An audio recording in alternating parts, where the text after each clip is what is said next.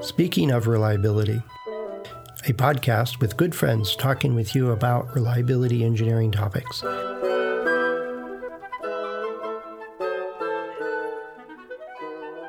Welcome to Speaking of Reliability. This is Fred Schenkelberg. And this is Greg Hutchins. Good morning. Hey, Greg.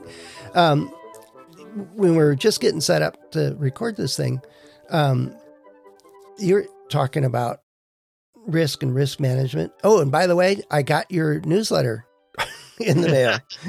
It's only been like 5 years that for whatever reason, your email server was not talking to my email server. And I'd complain to you every couple of years about it.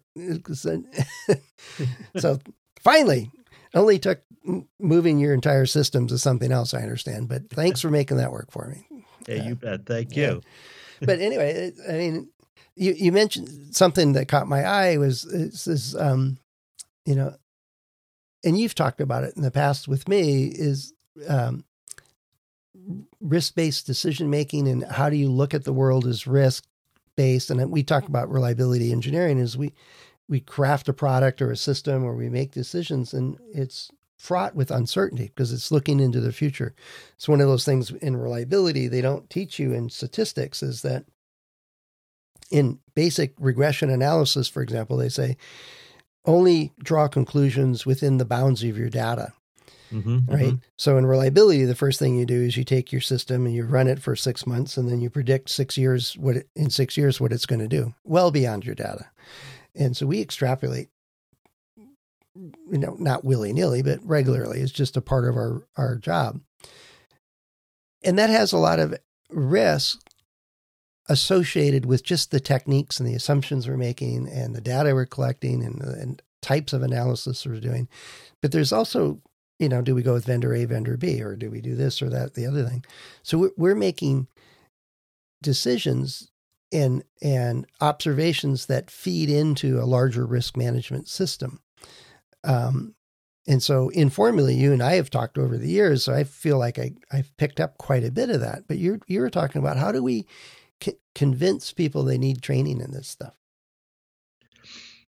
So for many years, we did bottom-up type of training. And there's a new pattern, a new development coming down the road. And I'm wondering if this is isolated. So let me provide the context. A large company, large utility, electric power, they got a couple of nuke plants. They're living the world of volatility, uncertainty, complexity, and ambiguity. And the board is worried, the board of the company. The board is working in a very risky environment. Their systems, their nuke plants are going to be closed. The high voltage transmission lines were built for 60 years life. They're approaching 80. And the generation side of the business can't meet demand. Well, you got to move to California, because I think there was like 4 or 5 minutes a couple of weeks ago that the California Energy Commission said that we were running the state's electric system completely on renewable energy, but it was only like for 5 minutes. Apparently one plant was shut down and overlapped with another one, and it had to go all renewables. But I digress. Interestingly, this is not a story about PG&E or SoCal Edison. This is some other utility. But the board was very concerned because they thought they had enough energy to run this year without any brownouts or blackouts. But they did the numbers. They didn't have enough generation, meaning power generation, to meet demand. And the board was thinking, gee, what are we going to do? So aside from bringing in peak load generation, which basically means that you're running a gas turbine with natural gas when there's a high demand for heat or high demand for cooling, and you're not going to run that base load, which means it's sort of general, type of energy.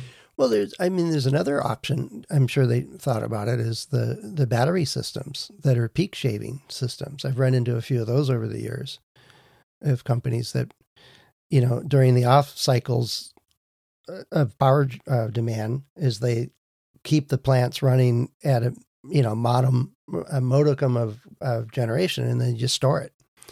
Whether it's pumping water up the hill in the dam or it's putting it in great big liquid batteries that are amazing amount of power capacity in these things, as opposed to burning more natural gas. Well, in this case, the utility decided to burn, and it's an IOU, investor-owned utility, decided to basically run their peaks on natural gas. Mm-hmm. And the environmental community went crazy. And, basically were justified because the State Utility Commission said, you're going to be running in 5 years largely out of solar and wind. Right. So here's the problem. The company, large utility, had hired people, promoted them, nurtured them, and rewarded them for one set of behaviors: keep the system running. And now they needed a different type of mentality. The problem is a lot of the utilities were 20, 30, 40-year-old long-timers, and they couldn't change their behaviors. So the utility came to us and said, gee, we want the whole company to do risk-based decision-making. Many thousands of people. And the question was, how do we do it? And by the way, this is still a question utility is facing. And as an outsider, we're a small company. We can't train thousands of people. We'd love to make a lot of money, but we just simply didn't have the bandwidth. Mm-hmm. So we advised the company about what to do and maybe how to do it. And we're still doing that. So the challenge is, and what I saw was a repeat of 1987. So in the quality world, reliability world, 1987 was pivotal. We had the Baldrige National Quality Award. We had Lean Six Sigma from Motorola, and we had ISO 9001. And I was thinking, is 2022 going to become the same equivalent for risk-based thinking, risk-based decision-making? Meaning the Full Employment Act for a lot of us. Well, there was something on LinkedIn a couple of weeks ago or last week about the definition of risk in risk management in the various ISO standards, and not being consistent, which I think was valid point, saying, well, hey, what are you guys talking about here? And they're written by different committees at different times. So I understand why it happens, but it's not helping. But I think, I don't know. I don't think it's a pivotal point. I think it's more of a transform, is that the awareness of that the world around us is changing. And it always has been, right? It's just that we got away with the same behavior and same activity of maximize profit or ship the product or, do those kinds of things for decades and decades and decades. And we kind of learned those patterns. It took the auto industry, a long time to figure out they actually had to make a car that worked before they could sell another one. And so it took a long time for them to get that into their DNA. But I think the larger world is, especially ones that we don't have a lot of competition on a day-to-day basis. Now the environment's competing with us is just one way to look at it. Is the amount of things we plug in is creating so much demand. More people are putting in air conditioners, creating more demand. More factories are moving back to the U.S., putting more demand. Somebody puts up a steel plant, there goes your energy consumption woes. You're going to be using a lot of energy for like an aluminum plant. It's great having the jobs, but you're going to have brownouts because they're going to feed the airport, the hospital, and the aluminum plant before that you get your air conditioner.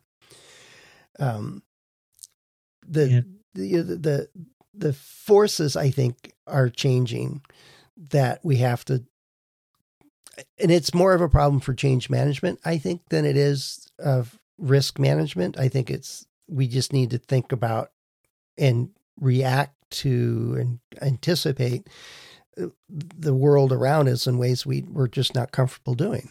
The way you painted that picture for this utility is, I see it's that way.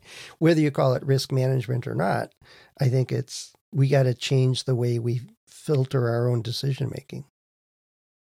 At the individual level. Right. That's exactly right. And we're not ready for that. I mean, I'll give you another data point. Historically, and I've spent many, many years in the power business, there would normally be maybe once 20 years, maybe once in 10 years, a blackout. Especially 30 years ago. The equipment was very good.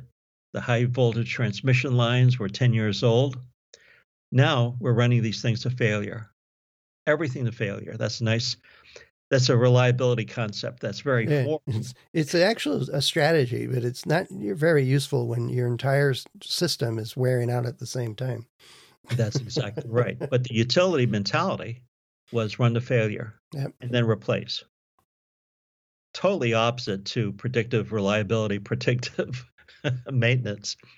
But now the significance of that is having an impact on all of us, especially if gasoline becomes $10 a gallon, which it could be, which is another talk for another time. But here there was I'm sort of a geek and I'm still in the energy business, but there was an article from the feds that said 75% of America will have a brownout or blackout this year. Now, 20 years ago, in our system in the Northwest, we would have a brownout or blackout maybe every 10 years. Now, 3/4 of the U.S. is going to have some type of reliability failure, almost like a third world country.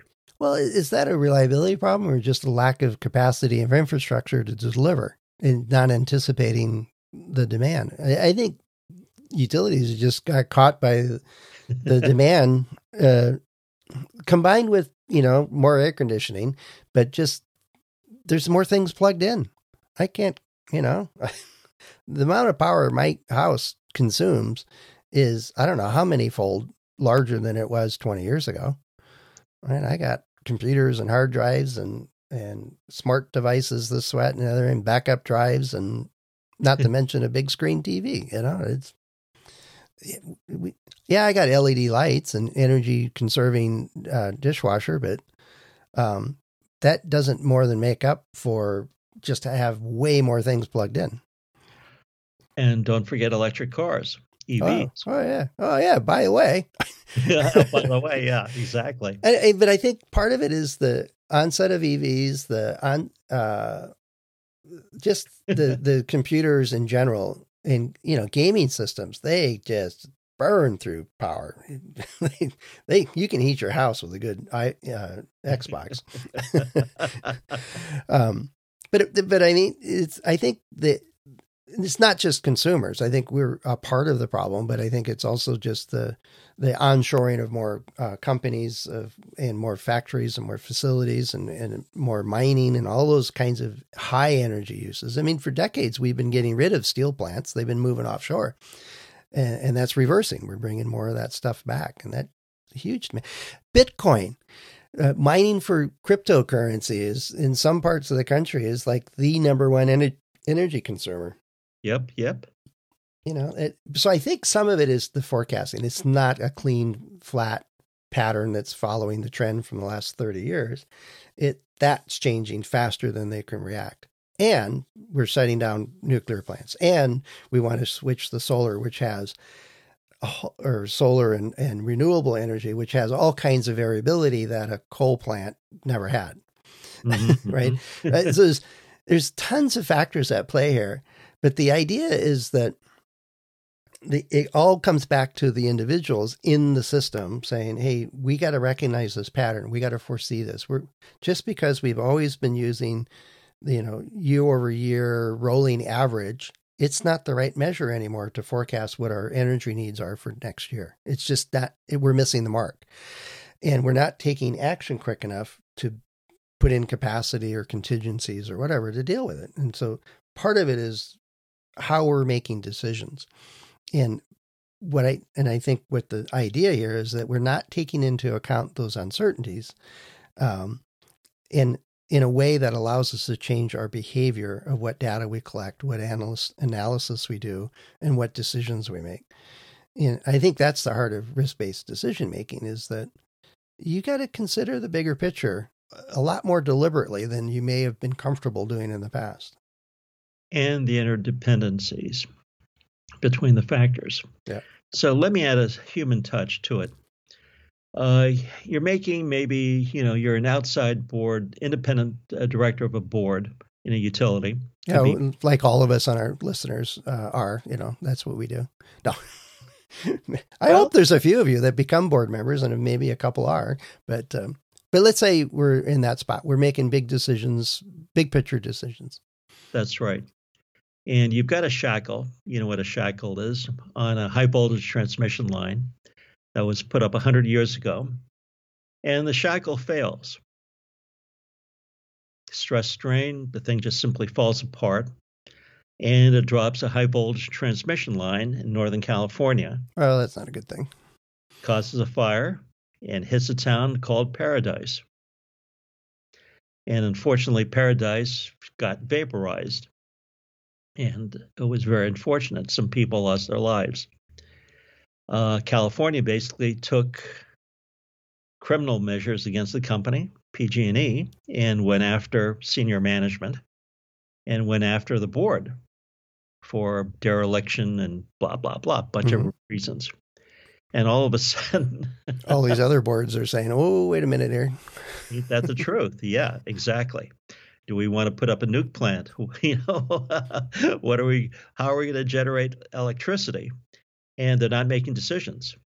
And not making a decision is a decision. Yeah, I was just going to say is that, not making a decision is they're going to have brownouts. But that's a decision. That's exactly right. But you don't go to jail for not having power. Not yet. Not yet.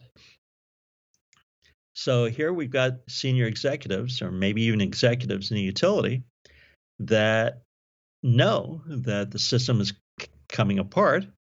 They can't provide energy to hospitals. They can't provide energy to stoplights. They can't provide energy to EVs or to refrigerators that have 3 weeks worth of food. Mm-hmm. Are they going to be liable, personally liable?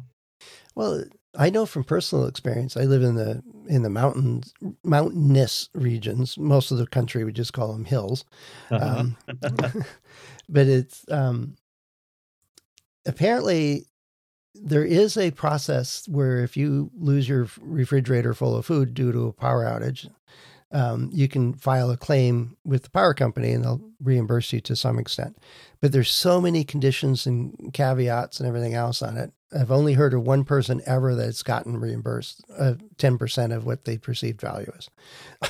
So the bureaucracy just made it near impossible to deal with. So there are other solutions to those problems, I guess. So let me ask you a question. Is running to failure in the utility business a correct decision? Oh, I would say no, especially when, where did I see it? I think you were talking about it or somebody. No, I was talking to Chris Jackson about it. It was, there was a long-term study of power poles in Australia. And the types of technology they were using, whether they're concrete or wood or treated or not treated, different types of treatment, and which ones lasted the longest. And so they had all this great data, and they were doing the analysis of it and sorting it out. And then they came to the realization that like 2/3 of their system is nearing the end of their useful life, and we're likely going to need to be repaired, and they don't have enough trees that would fit the bill to go do this, kind of thing. It's so easy to react to a failure today. You can roll a truck, you go make the fix, and we're back up and running, or we avert a disaster, or it doesn't take our whole system down, or does these kinds of things. The looking at that 4 years from now, 2/3 of our system is going to be needing to replace it is just too big of a problem to have to go worry about. I can solve the problem today by rolling a truck today, whereas solving the problem when 2/3 of our system needs replacing, that's outside my scope, man. That's not my problem. And so some of it is that it's not part of their job title. I think that's what this board is asking you guys to do, is say, hey, no, you need to flag this and raise this, and we need to think about this and solve these bigger problems. Think differently is to use the Apple ad campaign. Yep, I remember. Right. But the idea is that that is hard to do. That's a cultural change. That's not just a new framework for how to make decisions and different sets of data to consider. Here's some ways to consider it. Here's things to think about. Here's factors to weight. And here's, different ways to make decisions. But that won't make a difference at all unless it's supported all the way through the organization, and it's just a cultural change. And that in some companies will take decades, unfortunately.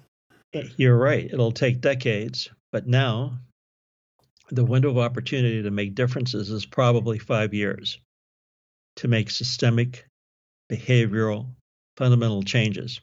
Now, again, I'm only talking about utilities, transmission, generation. But the same thing goes in every industry, in every facility. And we've got new technologies coming along all the time. We're all facing just a more turbulent world than it was 3 years ago, between COVID and supply chains and inflation and on and on and on. Yeah, we've always had things we had to worry about and take care of and solve. But the pace of change, which is now becoming a trite phrase, is just picking up. So I don't know. Is training the only solution? Is it bigger than just training? Is it cultural change? I think it's going to be cultural, systemic mind shift change. And the question is, when people have been there for 20, 30, 40 years and have one set of behaviors that have been reinforced, how do you change behaviors quickly? Change how they get paid.